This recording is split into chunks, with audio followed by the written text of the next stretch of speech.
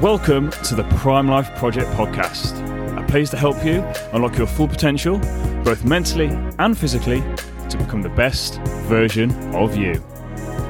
Welcome back to another episode of the Prime Life Project podcast. I'm your host, Daniel James, and today we are talking fat loss. But before we get into today's episode, as always, if you take any value from this episode, please like and share it with a friend. The reviews really help us get the message out there, and I appreciate every single person that does spread the word to help as many people as possible. Now today, I'm talking to Jared. Jared is a 28-year-old personal trainer from Indiana, USA, who owns Hamilton Trained and is a self-proclaimed donut connoisseur. He's been in the fitness industry for over a decade, and he believes in happiness and sustainability is one of the most important things when it comes to fat loss. Now today, we cut through all the BS that you have been told when it comes to fat loss. We reveal the real secret when it comes to fat loss, and we break it down using analogies to make it simple and manageable.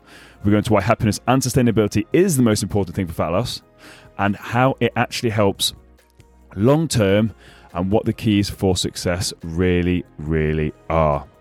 Sit back, get your notepad and pen, and enjoy. Welcome back to another episode of the Prime Life Project podcast. I'm your host, Daniel James, and today I've got a guest from the other side of the pond. Today I have Jared Hamilton. Jared, how are we? I'm well, man. Thank you for having me so much. This is going to be good. Oh, I'm very excited. How was everything over your side with the lockdown? Because we're currently recording this during COVID-19, and I've seen some crazy stuff going on with Trump. Things are nuts. Things are nuts, but like in my neck of the woods, everybody's doing okay.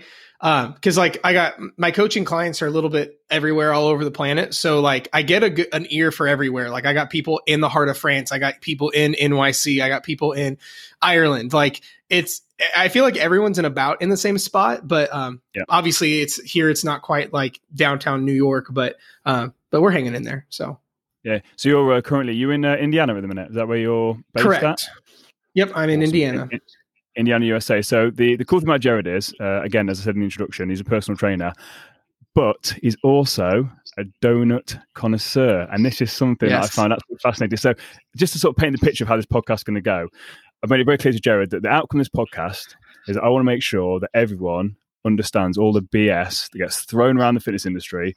And this is the guy that is, honestly, I'm more excited because I know what's to come, because I know what you're like. So people have never heard of you before, like they know what's coming. So first question, how on earth do you become a donut connoisseur, and what got you into donuts, and why donuts?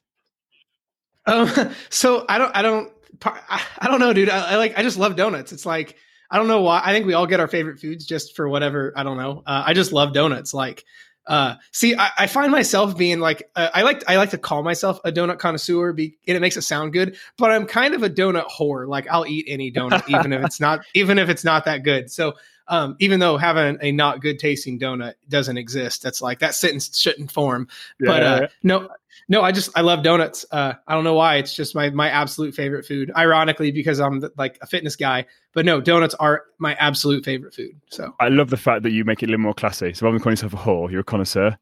Yes. I love that. Just to make it a little bit more classy. And also the fact that, this is what I was trying to say to people, because we're in the fitness industry. Yes, we're both personal trainers, but we are human beings at the end of the day. Like we are human beings. Like right now you've got Pepsi, I've Diet Coke. Like, do you know what I mean? Like we're real human beings.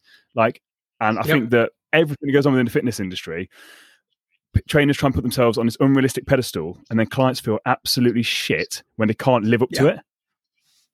Yeah, no, I totally agree.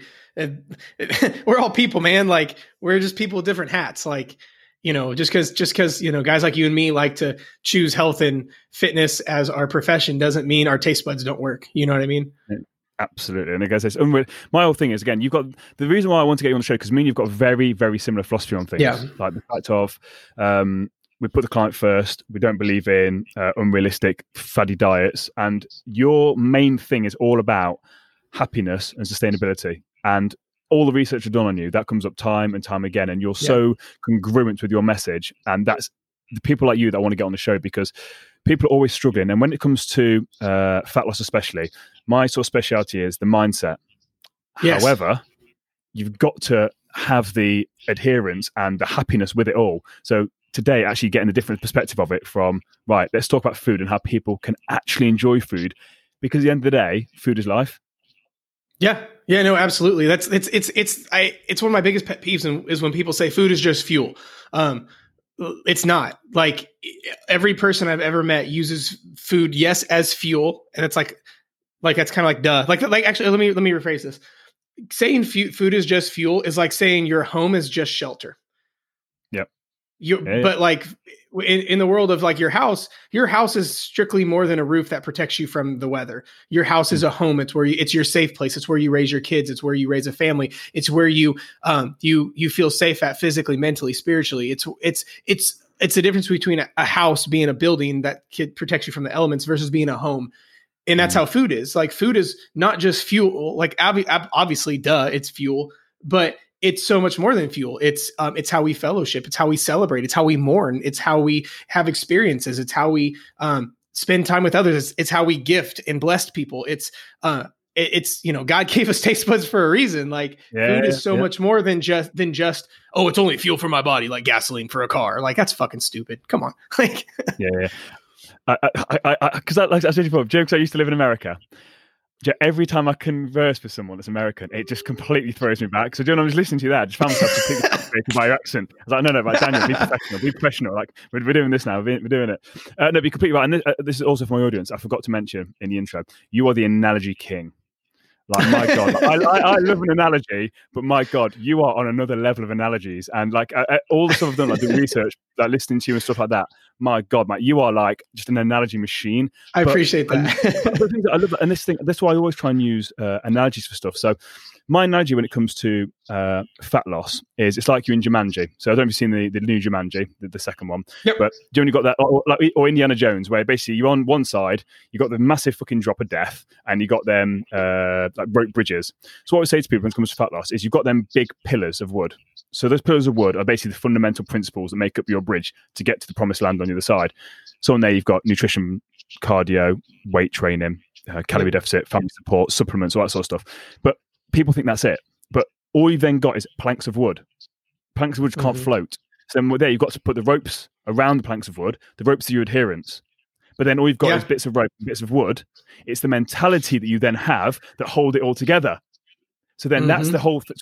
This is where people get it all wrong. They can have the finest planks of wood, the most expensive planks of wood ever, finely polished, gold chrome. But if they haven't got the other shit, it's pointless. They're not going to get across to the side. Right.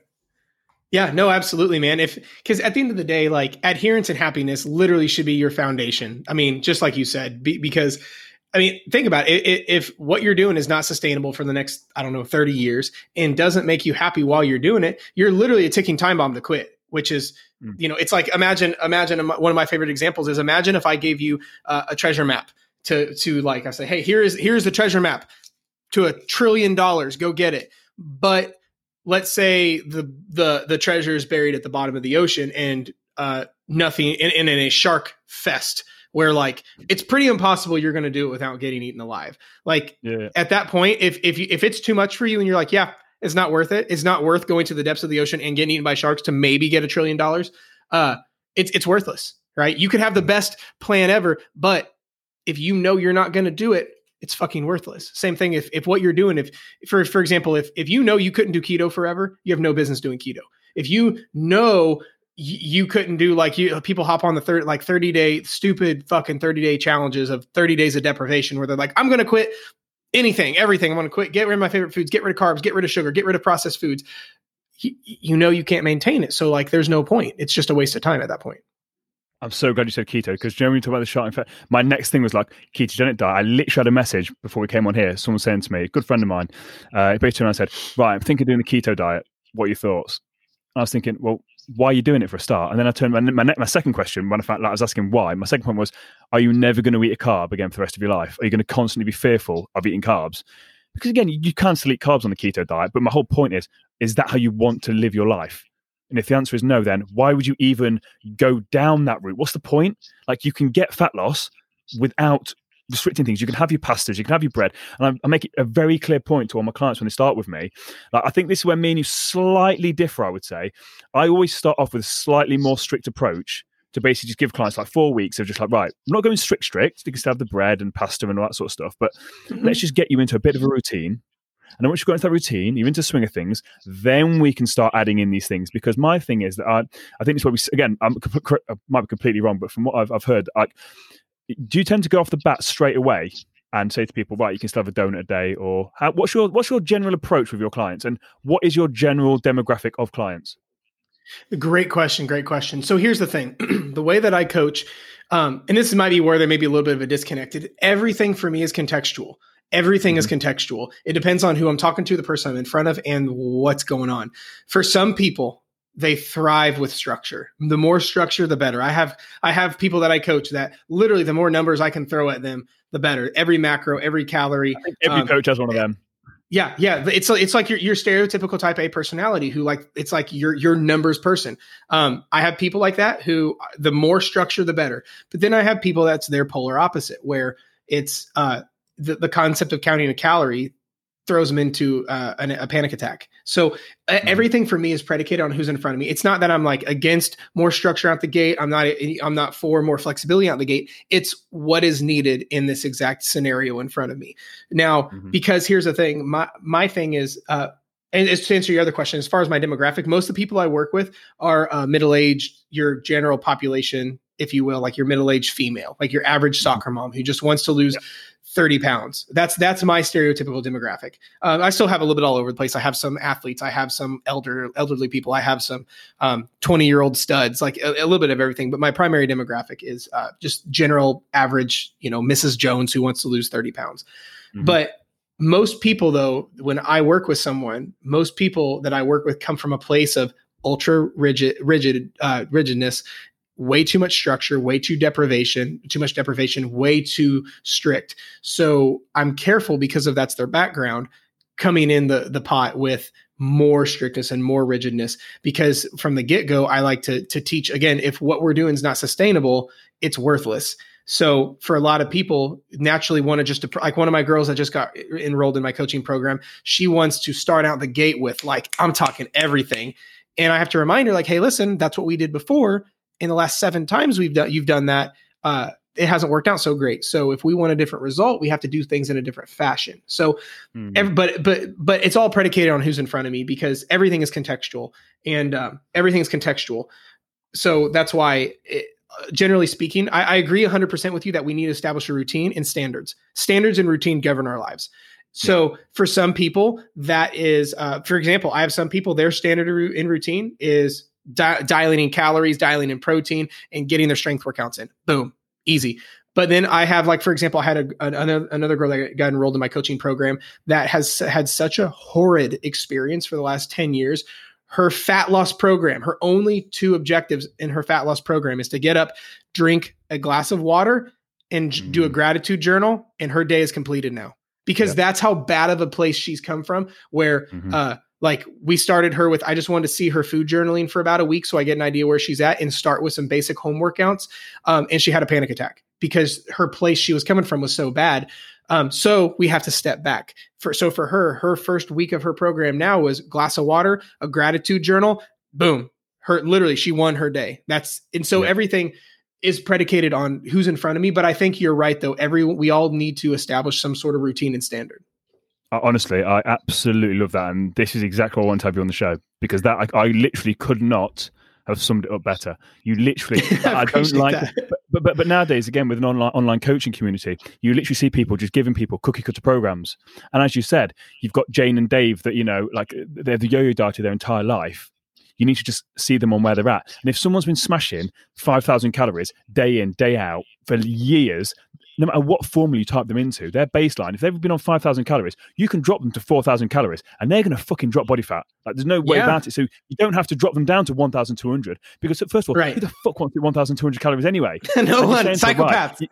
Yes. And you say to people, right, you've got to train 5 days a week and you've got to eat all these meals, you've got to eat 6 meals. And you think to yourself, fucking hell, like, I don't even eat 6 meals. Like, it's like, so people, it really frustrates me. And that's why I wanted to have you on here to almost show that from the other side, like over in America, like it's not just, I'm not a nutter. Like, other people in the world are still doing the same thing, still the same views and principles. And I love what you said, and I know exactly where you got it from. Mr. Fritzella, win the day.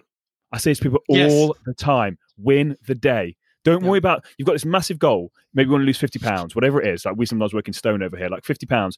Awesome. But right, just wake up today and do what you've got to do today. Win that day. If you win the day, you win the week. Win the week, win the month, win the year. And so many people nowadays with you've got your Tinder culture. Do you have Tinder in America? Yeah. Oh yeah. Yeah. In my head I thought, do you even have Tinder? Yeah. So that Tinder culture where you want things instantly, like you want to be able to swipe and get a match or whatever it is, it's instant now. And I love the analogy that you use of the gestation period. Do you want to talk to me about that? I would love to. I will say, so what's funny is when I started using analogies, people would make fun of me. They're like, Jared, you give the dumbest fucking analogies. I pride myself on my analogies. But here's the thing. Because it means you understand the content. For me, if you can give an analogy, it means you understand it. It means you understand it in such a detail. You can make it that basic and quote unquote dumb that people get it, because people don't get it. So I throw an analogy out there all the time. So that's why I've been doing my research on you, and I was like, this guy is absolute gold. And before I put you on the show, I used your Instagram, one of your fucking Instagram videos where you pretend to be a female and have a conversation with yourself. I screenshotted it and I sent it to a few people. Jared, and I was like, I sent it to so many people. I was like, this is the guy I've got on my podcast. So honestly, like this thing, people say it's stupid, but especially if it's other fitness professionals. In my head, it's like it may be stupid because you're just jealous that you don't have the capacity to. You just want to throw big words out with people, and make yourself sound important. I've got no problem making myself sound simple by breaking it down on that level, because then people get it. If people get it, they're going to stick to it more. Well, here's the thing along those lines. It's easy. And don't get me wrong, early stages of coaching, I used to be that coach asshole where I'm like, oh no, we're gonna retract our scapula and depress it, and then contract our rhomboids, our teres major, minor, and your latissimus dorsi. Because I'm like, I have to sound smart. No one gives a shit. You're not Poliquin. Do you have any Poliquin stuff? Charles Poliquin. Oh, Charles, rest his soul. He's I love Charles. Charles is a badass. He's crazy. Yeah, absolutely. That was the stuff that I used to do. I was very much into the Poliquin, biosignature kind of stuff. But again, it makes you that guy that's trying to be, it almost gives you that, makes you superior complex where you think you're better than you are almost. And again, I sort of have to move away from that. Well, and along those lines though, kind of getting into why I use so many analogies is this, a lot of times when we're trying to sound, and this is an intention thing, everything is about it for me is intention. And your execution changes astronomically when you come from a place of pure intention. But here's the thing though, when you're trying to sound smarter than you are, or trying to impress a bunch of people, you have inward focus. Your intention is on me, Jared. That's why I would be trying to use, I'm trying to sound smarter. I'm trying to use anatomical terms and sound like a physiological perfectionist to just impress other coaches who I don't give a shit about, versus as a coach, our intention needs to be on the client in front of us who doesn't give two shits about what the technical name for your lats are or what your shin bone is technically called. Because the thing is, it's about what you're actually focusing on as your intention. If I'm trying to sound like a super genius, it's because I'm worried about myself and not the person in front of me, which is wrong. My focus is anything but me and should be on who is in front of me, which usually means simplifying, making certainty extremely high, and making sure they're loved for and held accountable and motivated. So a lot of that comes from the place of intention as a good coach, what a good coach should do. It's like when people get all weird and nervous and all this crazy stuff, it's because their focus is inward and not outward to the person in front of them. But that's why I love analogies, is because the one superpower I say with pride that I have is my one superpower is I can make anything so simple that a 7-year-old can understand it. Because I came from a place, and to give you a little bit more perspective, and for your listeners, I came from a place of really struggling with my education. I was an undereducated, homeschooled kid that was overparented, who I'm telling you, my education was terrible.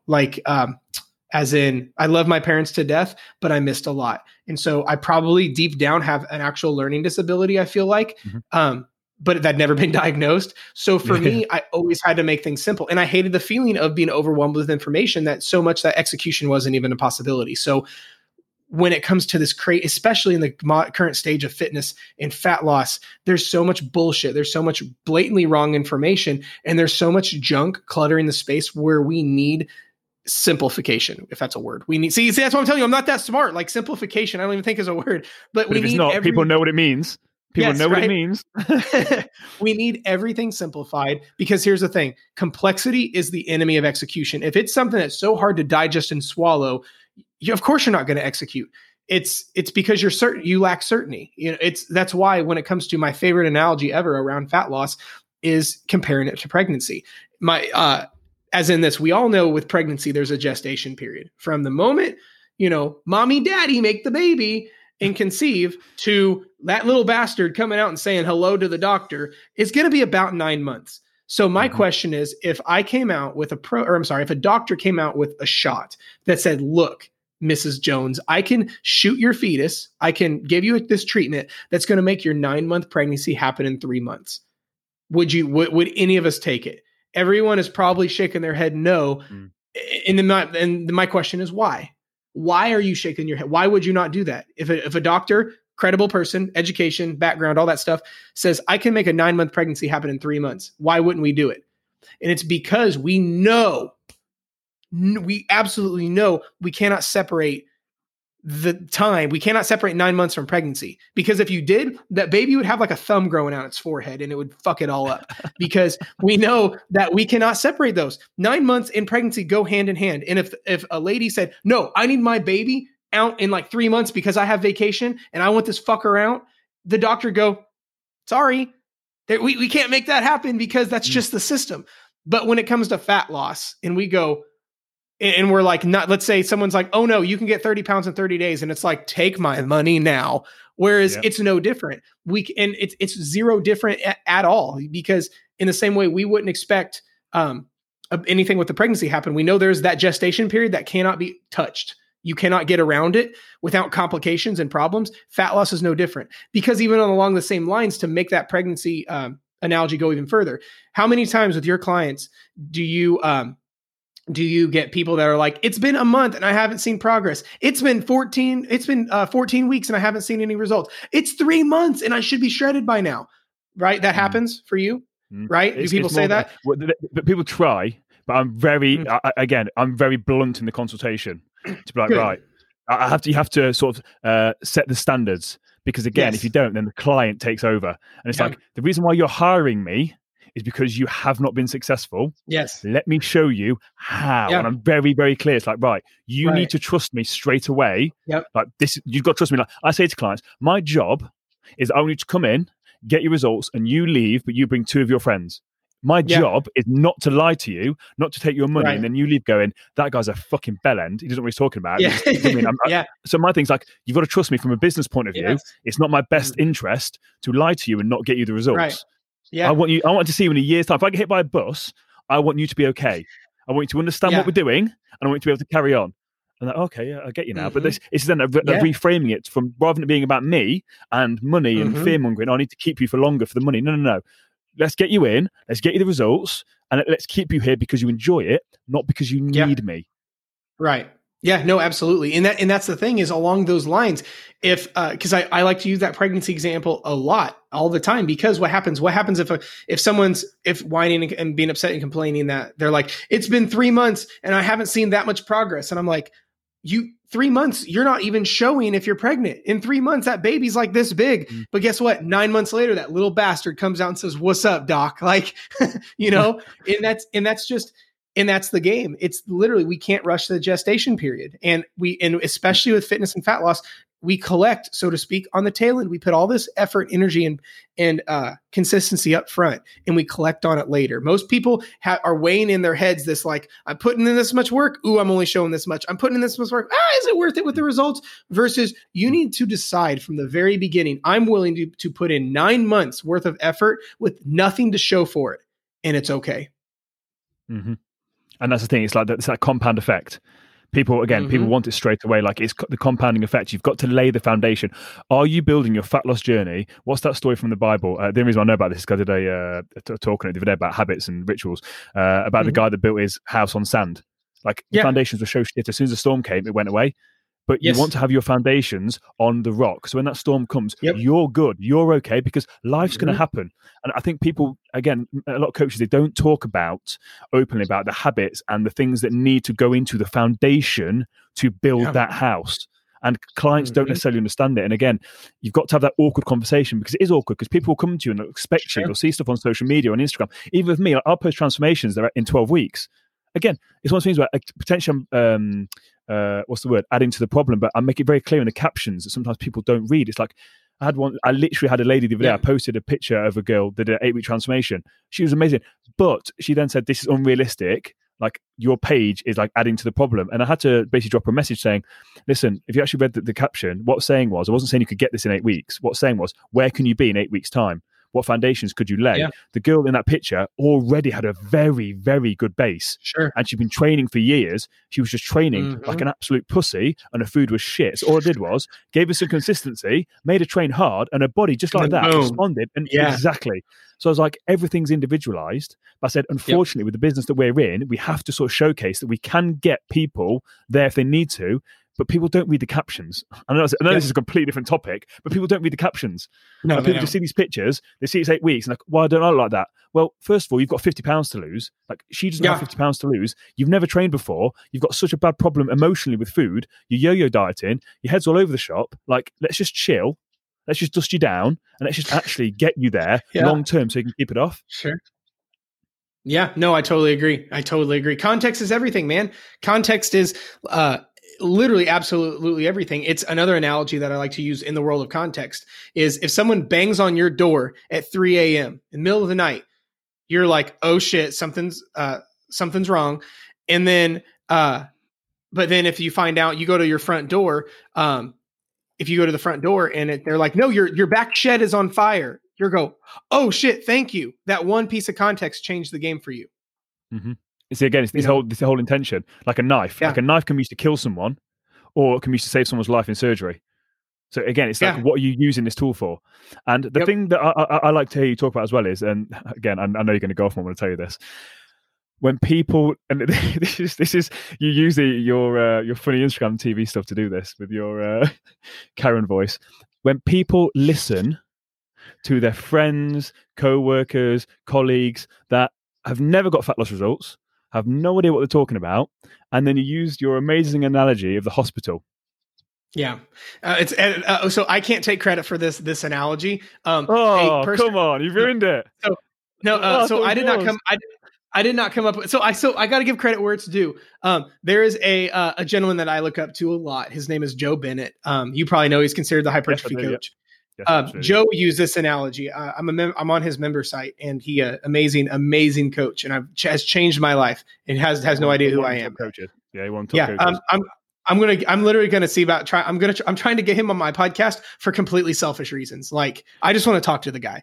So listen. This is what I'm doing with you.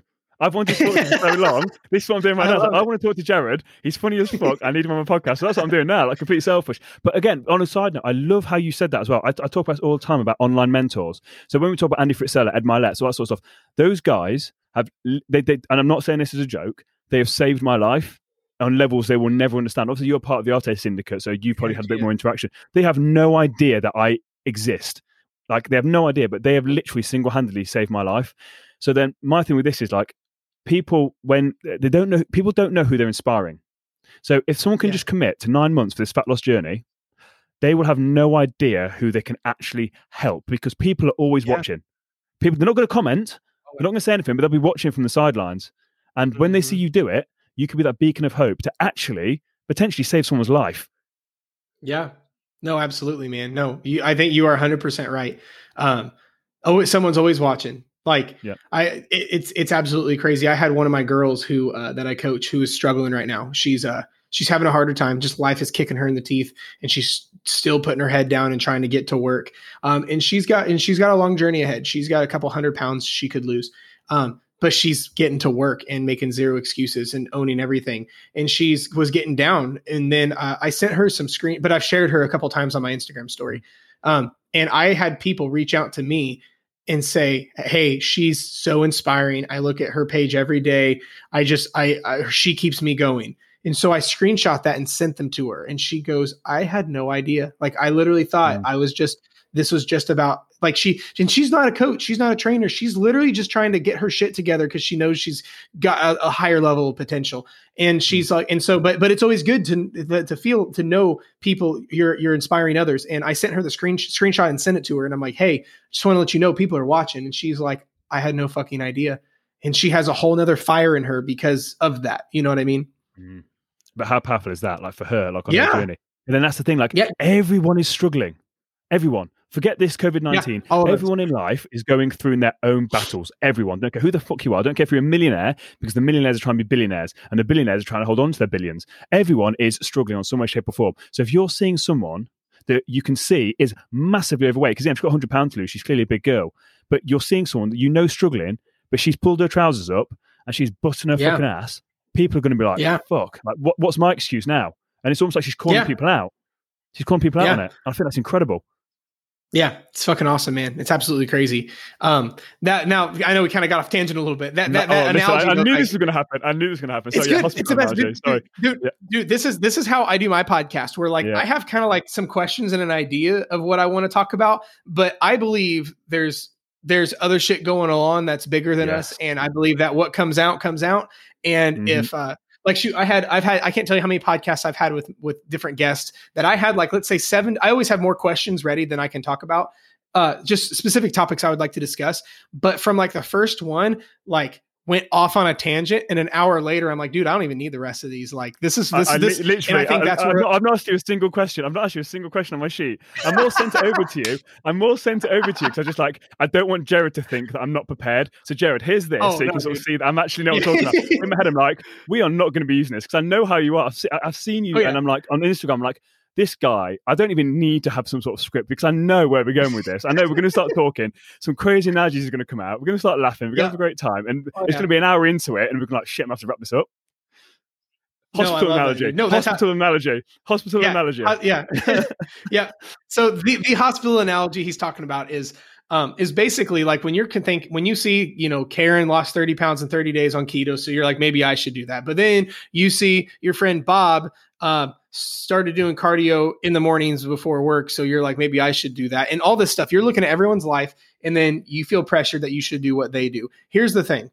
What people are doing, what all your friends are doing, I don't care the success they've seen, is none of your fucking business. Like, quote me on that. And what your friends are doing is none of your business. Because imagine this, and this is the analogy Joe Bennett uses that just smacked me in the face, is imagine if you went to a hospital and the doctor based your treatment predicated on what everyone else is getting. So like you go in with a big gash in your arm because you cut your arm and you just need some stitches. That's just your treatment. You need stitches. But you're like, man, and you look in room number 1, it's like, ooh, that lady's getting chemo. Maybe I should get chemo. Then you're like, well, they got a cast on their arm. Maybe I should get a cast on my arm. Ooh, that room they're getting a cast on their foot. Maybe I should get a cast on my foot. Ooh, well, that person is getting their pancreas, or I'm sorry, like their pancreas operated on. Maybe I should get my pancreas operated on. But when in reality, that stuff's irrelevant because you have your own issue. And that's how you should treat all of this stuff. Is what your friends are doing is irrelevant, none of your business. Another analogy along these lines that I did come up with that I like is imagine if all of your neighbors have motorcycles, and they're all motorcycle enthusiasts. Like every one of your neighbors that around your house has a motorcycle. And then you feel pressured. You're like, oh shit, maybe I should get a motorcycle. Even though I don't know how to drive one, I've got 7 kids and my husband is in a wheelchair, but I feel like I should get a motorcycle because all my friends have motorcycles, even though they're all single and they have no kids and want motorcycles. It's because everything is predicated on your life, your situation, and your pure joy and happiness. So if it doesn't matter what everyone else is doing, again, it's none of your fucking business. I think that's why we're talking about. We've got to talk about this hospital analogy because how many times have people come in? And again, like I said to you earlier on, someone just said to me, "Oh, what about the ketogenic diet?" And I had a guy on my podcast, a great guy called Juggy Sidhu. It's called the Indian Body Coach. So we were talking about when people going to becoming vegetarians, and it's a case of like, what do you want to be vegetarian for? Like, what's your reason behind becoming vegetarian? And most people will say, "I want to be healthier." And he's like, "Yeah, but healthier than what?" Like if you're smashing McDonald's, Pizza Hut, Burger King, KFC every single day, like just tidying that up, you can be healthy and get the fat loss you want. But some people associating the vegetarianism with actually being healthier. And the point in that whole podcast was actually, you've got to be careful with going vegetarian because you may become deficient in certain things. But that's exactly not along. Right. Well, and I want to touch on that really quick. Even with that though, like and that's the thing. That's why I like to talk about that. There's with the whole no inherently healthy food, because I've coached a lot of overweight vegetarians because most people take the same bad habit to every diet. This is why when people are like, instead of changing the habit, which is the root of the problem, let's say just changing bad habits at the base of them, where they come from, is the problem. Well, change that. Don't change a symptom. You know what I mean? A lot of people have the like, imagine this. Here's another analogy for you. We all have that friend who goes through boyfriend, girlfriend like crazy. And we know they're the problem though. It's like, no, I'm going to date Sarah. Oh my gosh, dude, Daniel, Sarah's the one. She's the one for me. I think I'm going to marry her. And then I'm broke up with her the next week. I'm like, yeah, she was a bitch, but I got this girl, Beth. Beth is it now. She's the one for me. I love Beth. And it's just like, he's going to fuck this one up too. And I'm like, yeah, Beth was a bitch too. Man, I'm telling you, Giselle is the girl for me. I found her. She's brand new. I love it. Everything about her is amazing. And then you start to see that pattern. And the issue is I took my same bad habit of whatever it was, let's say lack of communication to being selfish. I just took the same bad habit to every girl. And then that was the problem. It's not the girl that was the problem. It's the same bad habit to all the girls. It's the same. That's why with this, most people take the same bad habit of overeating and not addressing their emotions and headspace to every diet. So they're like, you know what? It's my food's the problem. I'm going to eat a vegetarian diet. Then they eat vegetarian food like assholes. Because just calories. They're just like eating it because they emotionally eat with vegetarian food and just overeat as a whole. And they're like, maybe keto's the way. Then they go to the keto diet and they eat keto food like a fucking asshole because they never fix the problem. And then they're like, well, keto's stupid. Maybe I should go to fasting. And then they overeat food in their fasting window. And they never address the bad habit of overeating. And they just took the bad habit to every diet. You know what I mean? Absolutely. Yeah, absolutely. And it's the key thing. I don't know if I ever spoke about this on a podcast before, but here's the thing, guys. When it comes to fat loss, the key to fat loss, no matter what diet it is, no matter what you're being sold, no matter what trainer in the entire world ever tells you, the key to fat loss is being in a calorie deficit. Okay, it's that simple. If anyone tries to sugarcoat it, saying any other way, calorie deficit. Now, there may be other things underlying. Now, I'm not saying that it's always, but if you have not tried being in a calorie deficit, as Jared said, for 6 to 9 months consistently, then it's not your genetics. You're not big boned. You're just not slow metabolism. In a calorie deficit. Exactly. You're just not in a calorie deficit. So again, there's one of the things where, how many times, Jared, do you have people coming to you and their whole mind, their view on fat loss is completely warped. Because again, the fitness industry is fucked. The fitness industry is fucked. Like people that aren't even fitness professionals are posting diets, workout, whatever it is. That's another whole nother rant.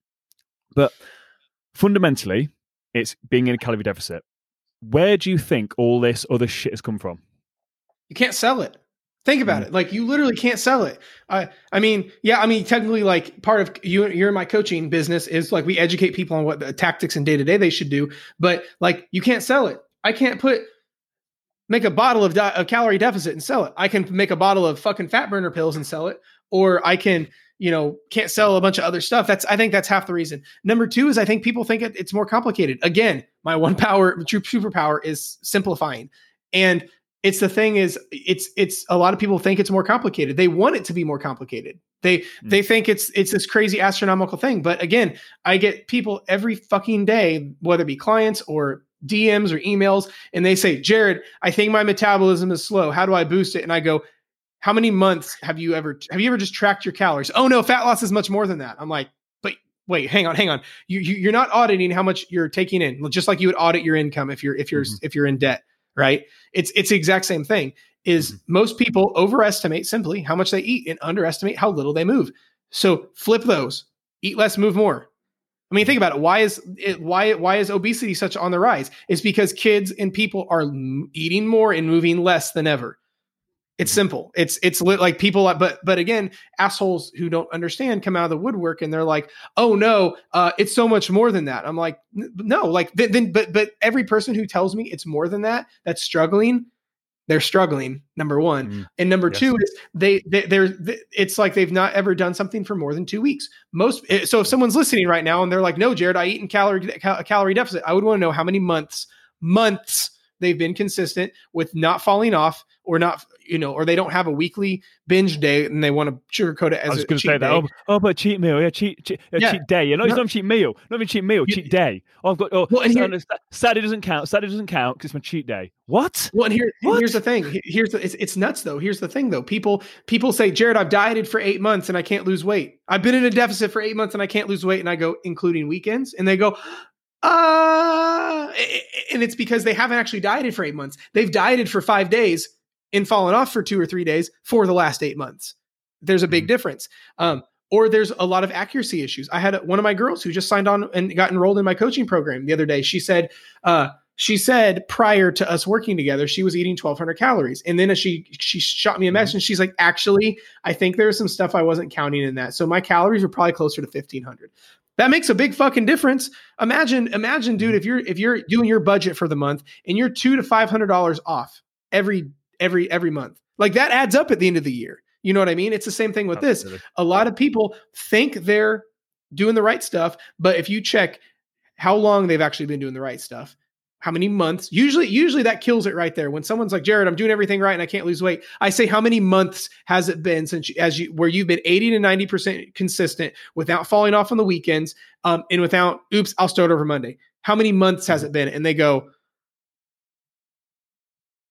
at me with these big ass eyes and they're like, and I'm like, that's the problem, because you haven't been. But what happens is people don't see results in 2 weeks, or after 2 weeks, they fall off and they go, yeah, my friend Karen's right. It must be my metabolism. I'm like, no, fuck you. No, you're not doing your part. Most people aren't doing their part. That's it. Absolutely. And again, it comes down to it. So just to summarize what me and Jared are talking about, because some people on here may have absolutely no idea what we're talking about when it comes to being in a calorie deficit. Sure. Right. So let me just simplify this so we can be on the same wavelength with people. So let's say you need 5,000 calories. I just had to take some notes because my math is so shocking. So 5,000 calories. So I can eat 5,000 calories, and that is my maintenance calories. Okay. So my maintenance calories is 5,000 calories.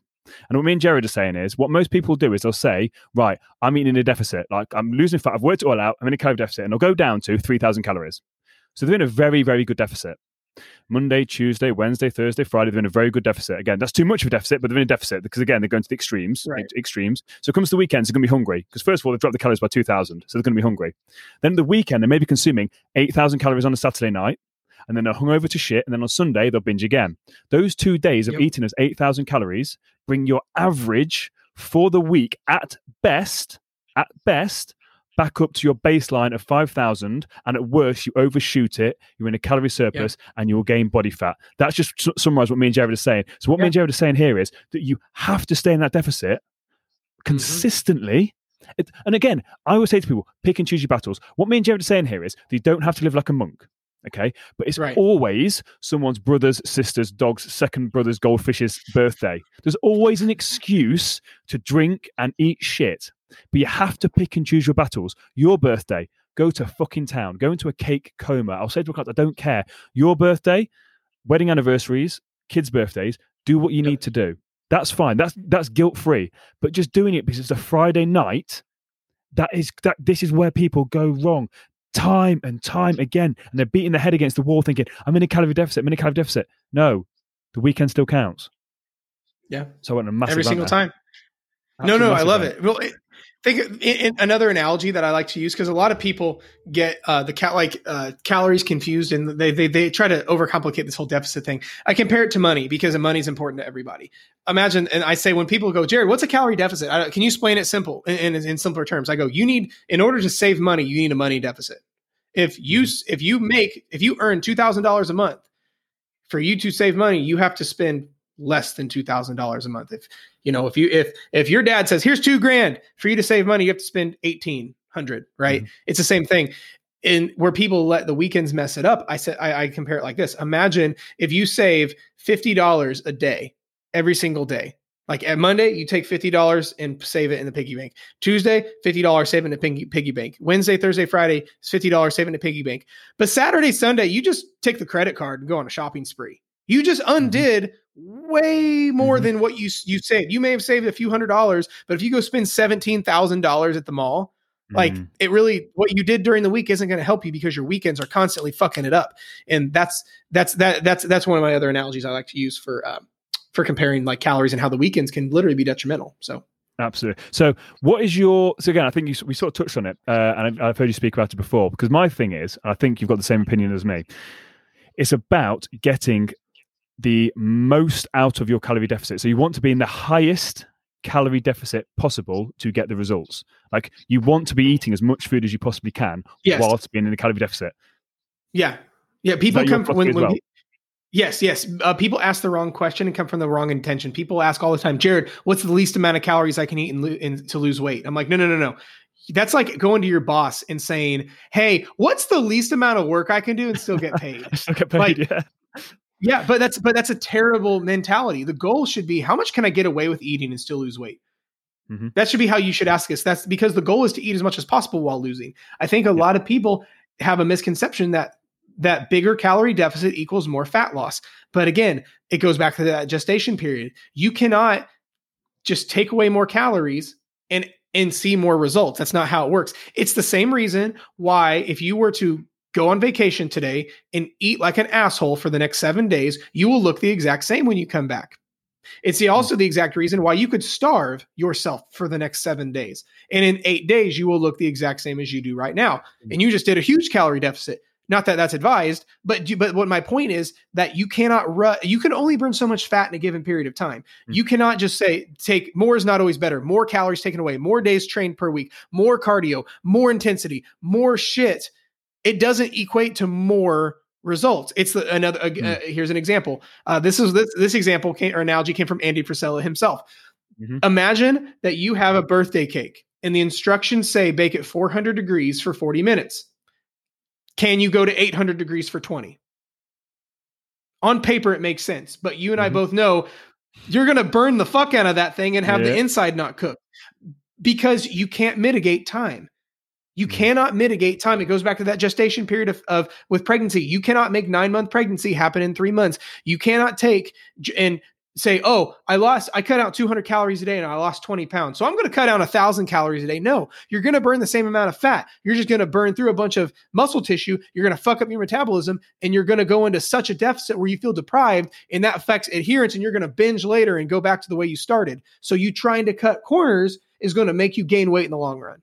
Absolutely. And again, I just wanted to touch on the point where you go on holiday, because people would listen to that and they're like, no, Jared, like when I go on holiday and I eat shit for the week, I definitely come back and I've gained fat. Or people say, no, when I don't eat for a week, I definitely notice a difference. Now, what you're noticing there is body manipulation. So you've not gained fat if you've gone on holiday and eaten shit. What you've done is you've just changed the potentially the complete, especially if you've gone on an all-inclusive holiday, you're eating shit. So all you're going to be doing, you're going to be holding more water, you're going to feel bloated as fuck, but you've not gained fat. So what's going to happen is in 7 days, you're going to go back to normal because it's not realistic. And the same with not starving yourself. All you can be dropping is water. Like you haven't dropped any fat. Like it does, as Jared said, there's a time scale. Yeah. Well, and this is why I said you'll look the exact same. Yes. Because your feelings are biased. All our feelings about our own results are biased. So if you say, oh no, I went and had family vacation and I came back and I felt like I gained 1,000 pounds. Well, of course you felt like you gained 1,000 pounds. Your feelings about fat loss are tainted. They're fucked up. They're not accurate. But if you took a picture Monday and where you went on vacation and a week later you came back on Monday and compared pictures, they would look the exact same. You might feel like you weigh 1,000 pounds, but again, feelings are biased. We don't have to believe everything we feel. Like I'm sure a lot of people are listening here have had road rage moments where they're driving and someone cuts them off and they're like, I just beat the fuck out of that guy. Where like you might feel like that. I will go to jail. Right. I don't care. Just because we felt that way doesn't mean we act on it. There are days, for those people who are listening who have kids, there are days you woke up and didn't feel like being a parent. You just want to stay in bed and not have responsibilities. There are days we feel like not going to work, but we don't let our feelings affect our actions because we know feelings are biased and not true. But when it comes to fitness and fat loss, we treat every feeling like it's told straight to us from the good Lord himself, where that's not the case. Feelings are biased and tainted. Absolutely. That's very, very powerful. And I just want to make sure, because I picked up on what you were saying. I just want to make it very clear that people would have, again, chosen to not listen to what you were saying and just been like, no, Jared, like, no. I can eat what I want. I definitely I know it's a difference. No, you don't. It's not that at all. Take pictures. Yes. Yeah. 100%. Put data behind because, it. Again, I'll tell you what, talking about going on holiday, when I lived in America, fuck me, your guys' Thanksgiving. Oh my Lord, we need to get that. I know it's an American holiday. We need to get that in this country because my Lord, like I used to go to Chicago for my Thanksgiving, and the amazing family I stayed with, the farmers. I don't know if they're listening to this, but they're absolutely incredible. Wow, like so the thing with the Americans, like you've got the holiday, so you've got the summer holiday, and you've got Thanksgiving, and you've got Christmas, and it's just like it's a constant sort of thing. Luckily, we don't have that in this country, but and then the New Year, exactly. Yeah. So you touched on it a little bit earlier on. I just want to like pull us back a bit when people come to you. And you talked about the habits and all that sort of stuff. You touched a little bit on mindset. So let's say I'm coming to you and I'm 50 pounds overweight. What sort of mindset stuff do you do from the get-go with your clients? And how do you set your clients up? Like what sort of stuff? I know it's all completely individual. So I'm not expecting to give me the exact formula. Right, well, I'll do X, Y, and Z. But typically when people come in, what sort of stuff do you sort of look at? Like just so people listening can be like, I don't know. Like what you guys are saying is amazing. I understand I've got against calorie deficit, but like how on earth do I do it? And again, you guys keep talking about mindset stuff and adherence and sticking to it. Like what do you put in place with your clients to set them up on the right path? So the thing is, I love that you touch on mindset because the thing is everything stems from the mind. If you want to backtrack, if you have, let's say behavior as a whole, whatever, good, bad, ugly, whatever, what comes before behavior is patterns, right? Is these subconscious things. Most of the behaviors we have every day are subconscious. Like the ability, like when I talk with my hands, I don't think about it. I just do it. But what becomes before actions is thoughts. What comes before thoughts is belief systems. What becomes and what's tied into all that is subconscious programs. Because here's the thing. I like to compare it to a dog fresh from the pound. You go to the pound, get a rescue dog. That dog has never been made to sit in his life.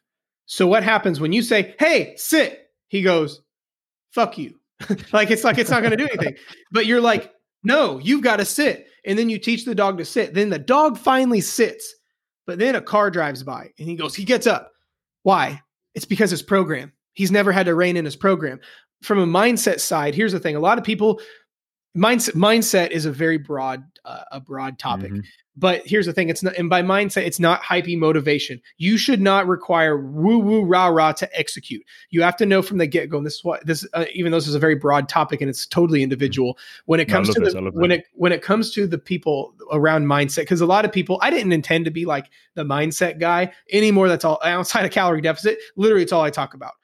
Because here's the thing, action. Because again, I said, like I mentioned, that most of your actions every day are subconscious. Well, if you don't fix the subconscious part of your mind, and most of your day is autopilot, it's gonna fuck it up. Imagine if your car is on cruise control, and then like you slow down, but then you take your foot off the gas and it speeds right back up because it's set to do that. It's that same kind of thing. Is you got to make your setting here right. Because then actions become really easy. Because again, most of your life is on autopilot. It's like Ed Mylett uses this analogy a lot. Is our own internal programs that are completely subconscious that no one knows are running is like a thermostat on a wall. If your thermostat over here in the States, in my house is set at 70 degrees Fahrenheit, pretty chill temperature. Let's say I leave the door open in the summertime. My room heats up. Literally, my thermostat is set on 70 degrees. Well, my room heated up because I left the doors and windows open. And then all of a sudden my thermostat goes, we're not set here. And it kicks it back down to where it's set at. You have that here. This is why a lot of people, one of the first things I do with every one of my clients is I figure out where their thermostat's set, what their programs are. Because here's the thing. If the last 6 times you've dieted and it hasn't worked, there's a pattern.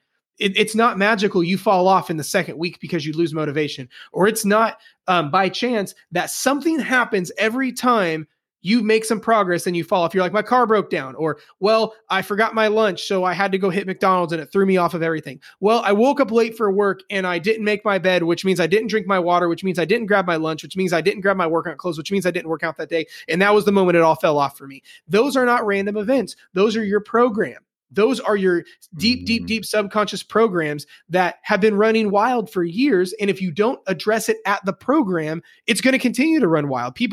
If people bring someone like you or myself on board and they think all their problems go away, like, no, your old bad habits are going to come back harder than ever. But guess what? Now we're going to be ready for them. Here's another analogy that it's one of my favorites around this basis of subconscious programs. Here's the thing: if you don't know your terrible program exists, you can't fix the problem. But now, because of this podcast, you know that you have subconscious programs that are just running wild, and you have to stop it in the program. But here's the issue: that program is going to run wild, just like a dog that's never been taught to sit. It's going to naturally not sit, and it's going to get up and walk away. But here's the thing: imagine if a weatherman said, "Hey, we're getting the worst storm of history is coming in 1 week." The weatherman told you, hey, in 7 days, the worst storm on the planet is going to hit your house. Chances are you're going to get ready because you know it's coming and you can't stop it. And you can handle it better. We can go through suffering if we know suffering's coming. It's on a very demented level. Why, if someone dies unexpectedly, it sucks really bad. But it's way more tolerable if you know the loved one is going to pass soon. You can just process it better and handle the suffering because you can expect it. If the weatherman says, hey, the storm's coming in a week, you can get ready so you're prepared when the storm hits because you know it's coming. The same thing with this. If you know every time you diet and once you start to see progress, something happens. There's your storm that the weatherman said is 7 days away. So what happens is you're like, hey, I'm down 10 pounds. I'm seeing results. I know within the next couple of days, within the next week, something is going to try to rock me and throw me off.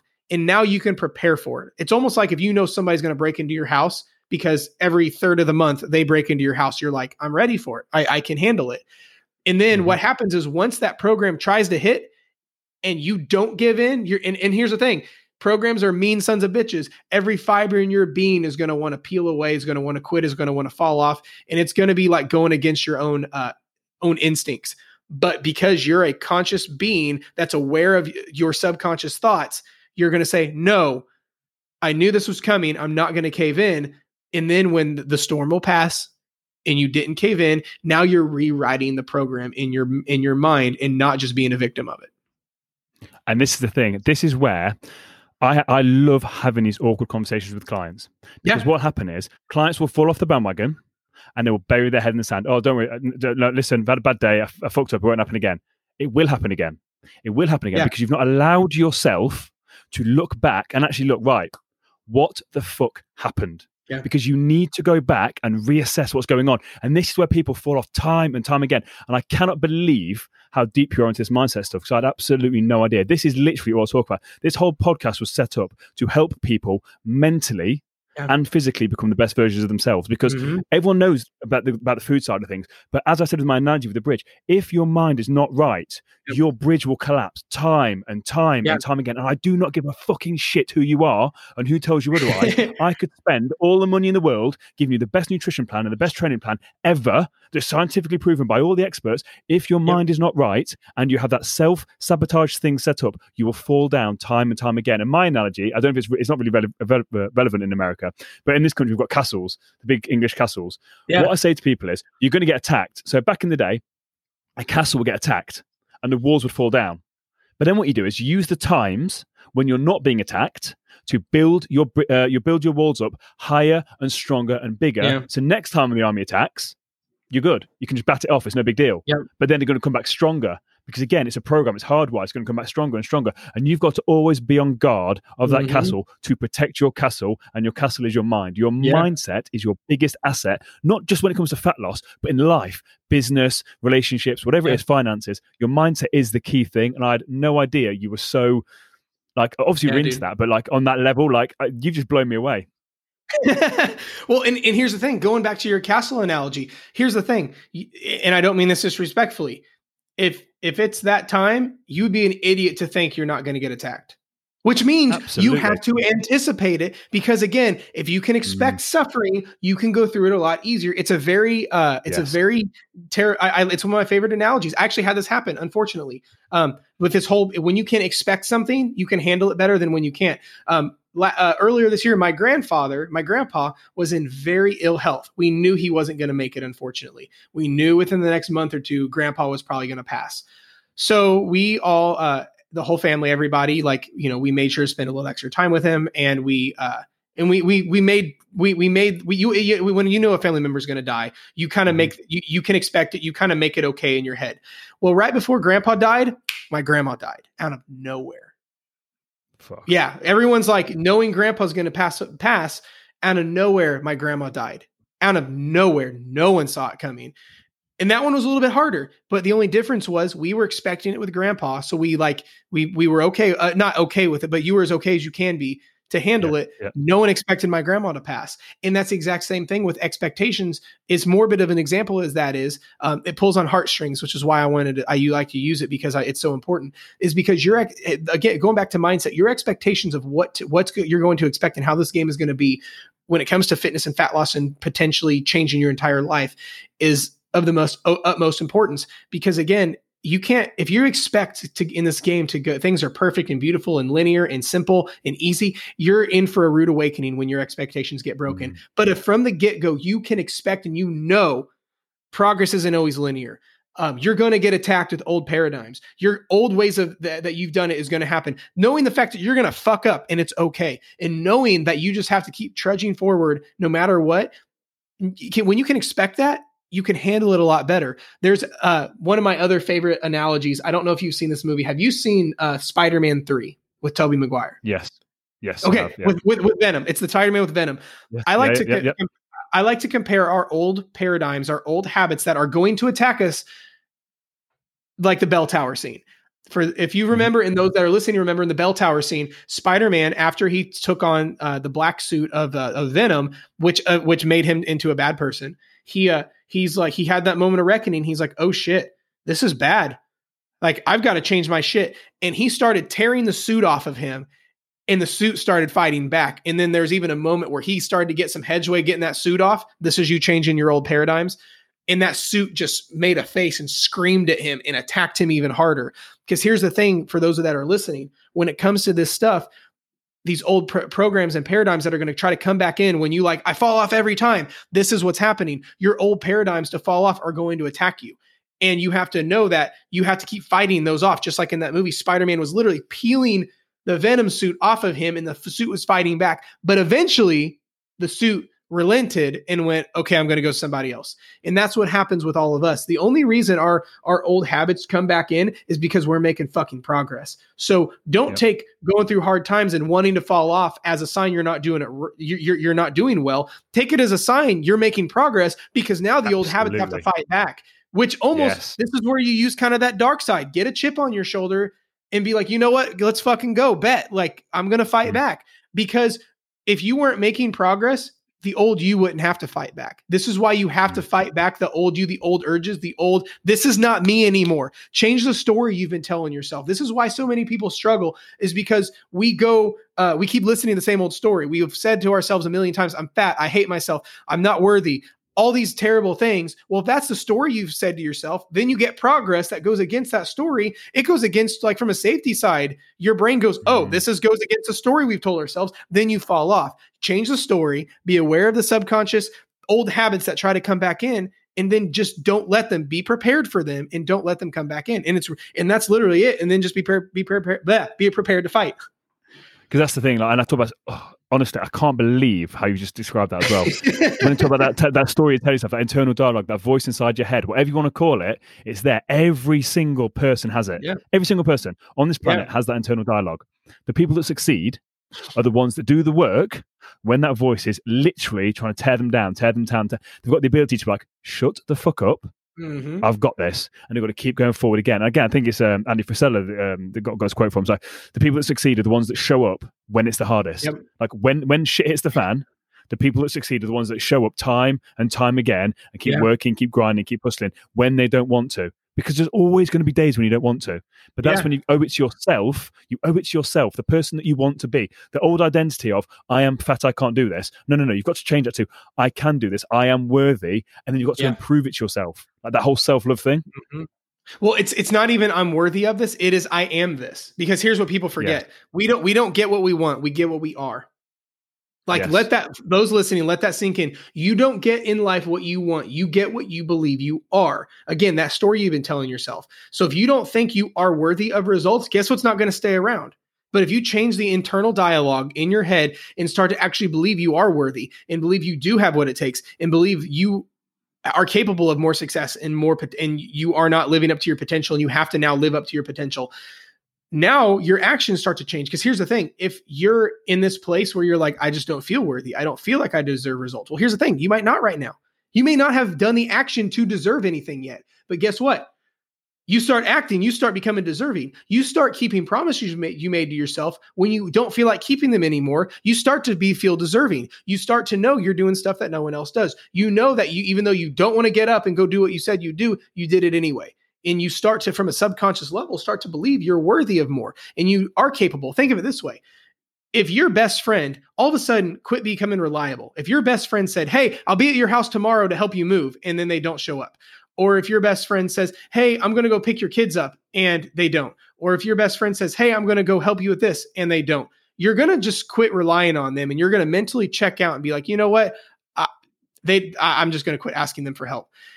You do that to yourself. When you quit doing what you said you would do, when you don't feel like it, you literally have those same things happen to yourself. And then you quit making promises. You're like, why try to diet again when I know I'm going to fail? Why try to get up and do cardio because I know I'm just going to break my promise to myself. It's because you've done it so many times that everything's torn down to its lowest level. But how you build that back up is the same way you tore it down. You have to start keeping the promises you made to yourself over and over and over and over, which is why the little things matter. Why making your bed matters. Why saying I'm going to start tracking my calories matters. Why saying I'm going to drink a glass of water first thing in the morning and do it no matter what matters. Because you start, we have that internal bullshit detector. Because when you say, oh, I'm not worthy, it's because like, you look at your actions. Have you done what you said you said you would do when you don't want to do it? And that's where the magic's made. You've got to start small. And I love that. That's why I say to people like gratitude journaling. And you mentioned with your client earlier on, I say to people, just start a gratitude journal. Because again, what does then retraining your brain? You're refocusing your brain to look back at good things you've done. And I love again what you've said. It's a case of, it is hard. Like your entire life, if you're 30 years old, you've probably had 30 years of lying to yourself. So it is hard to rechange that, but you have to look at yourself, and people don't want to have a look at themselves. Just have a look. How am I actually talking to myself? Do I have a good relationship with myself? If the answer is no, then you've got to start small. This is what me and Jared said at the very, very start about winning the day. Win the day. Make promises to yourself. Keep those promises, and it's like a snowball effect. Like basic physics, things in motion tend to stay in motion. So get the ball rolling, and it'll start to snowball. And I think that is honestly, I couldn't have thought of a better message. What do you have any? Just quickly before we sort of wrap this up, because I'm very conscious of like your time and respectful of your time. Yeah. Do you? What sort of things is there anything you specifically give your clients to work on that at the start? So I think my original question for on that massive tangent, just so to make it clear for the listeners, is there anything you do? Do you start off like gratitude journals? Like how do you get people to get those small wins? Is there any specific things you do? So yeah, that's a good question. So when someone comes from a place of breaking a lot of promises of themselves and is not confident and is not happy and has a very enormous history of failing themselves, the number one priority is to get a bunch of small wins in a really, really, really small period of time. I mentioned that one of my girls that just started in my coaching program, she's there. She literally, we started her program and she had a panic attack, and it was a very literally we hadn't even gotten started. I said, hey, I want you to log your food. Don't hit a calorie amount. Just log your food for the first week so I can see what your day-to-day looks like. And we're going to start with, a 3-day-a-week program. Really simple. She had a panic attack because she's just so overwhelmed with everything. So we took a step back. And my biggest thing with her, for example, is we need to get some wins under her belt because she's broken promises to herself so many times. And she's at that place where it's like, why even bother? What's the point of this? I'm probably going to fuck it up again. She's in that place. So her first week program is I want her to, and to answer your question, it's setting a standard of some sort, because that's the other thing in life we don't get what we want. We get our standards. And we're raising her standard to keeping the promises she made to herself. So for her, for example, and here's the thing, I'll get to that here in a second. it's not necessarily there's anything magical. It's a matter of just saying, I will do X, Y, and Z, and then executing on X, Y, and Z, regardless of emotion. Like it's your new non-negotiable. And if you've come up from a place of struggling and breaking promises to yourself, it's super important that these are, I would argue that these are easy to do and very quick, because again, we need some serious little wins ASAP. So for her, for example, her win the day she'll do within the first 60 seconds of waking up is make her bed, drink a glass of water, and I want her to write out 10 things she's grateful for. Literally, as soon as she wakes up, within 60 to 80 to 80 seconds, she literally kept 3 promises to herself. So by the end of this week, she's going to have 21 promises she made to herself that she kept, and she'll already start to feel better. So for those listening, if you're in this place where you've not been good to yourself, you need to say, I don't care what it is. You need to pick 2 or 3 very, very, very small, quick, easy things that you say, I will do this every single day. It could be go for a walk every day. It could be stop. It could be before you go to bed, breathe deeply 5 times and to get your heart rate down. It could be I'm going to read 10 pages in a personal development book. It could be I'm going to write out my 10 things I'm grateful for every morning, every night. It could be I'm going to do my dishes every single night before I go to bed. It's going to be, I'm going to tidy my desk before I leave it every single day. It doesn't matter what it is. It's a matter of you saying, here is my line in the sand. Here's my boundary. Here's my standard. And I will not deviate from that standard, because what's going to happen, no matter how small it is, the old self is going to come back in and say, it's fine. It's not a big deal. Just start back tomorrow. But you can fight it with something smaller, easier than you can do something larger. Wow. Honestly, like this is everything that I wanted it to be. Like you, honestly, like the value that you've provided for my listeners has been absolutely incredible. And again, I think I speak from everyone. Like just thank you. Like that was how real you've been. It's everything I wanted, and it's been absolutely incredible. Where can people find out more about you? Because you are very active on social media, and everyone should go and follow you, because the shit you post is, if you think you've got some amazing content out of this last hour and 10 minutes, like what you post on social media is hilarious. And Karen and all the voices you do is absolutely brilliant. Like, what is your social media handle for people that don't know? I appreciate that. So, if you like this kind of content, I have my own podcast as well. If you anywhere search. Oh, so I forgot about that. So yeah, I meant to shout out for that. No, you're good. You're good. I'm so glad you brought that up, because I was going to send people there, because it is brilliant. Yeah. No, you're good. My podcast is called the Hamilton Trained Podcast. You can find it anywhere, iTunes, Spotify, whatever. Just search it. I hang out most days on Instagram at Real Jared Hamilton. And then I also have been hanging out on TikTok. And it's just a lot of light, funny bullshit.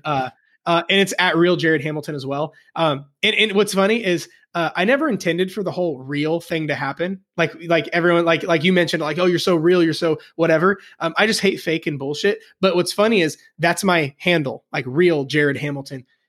Because what's interesting is people will ask me, they're like, wow, man, I just love the realness. I'm like, bro, it's because someone else had Jared Hamilton. And I just said, well, I'm the real one, not the fake one.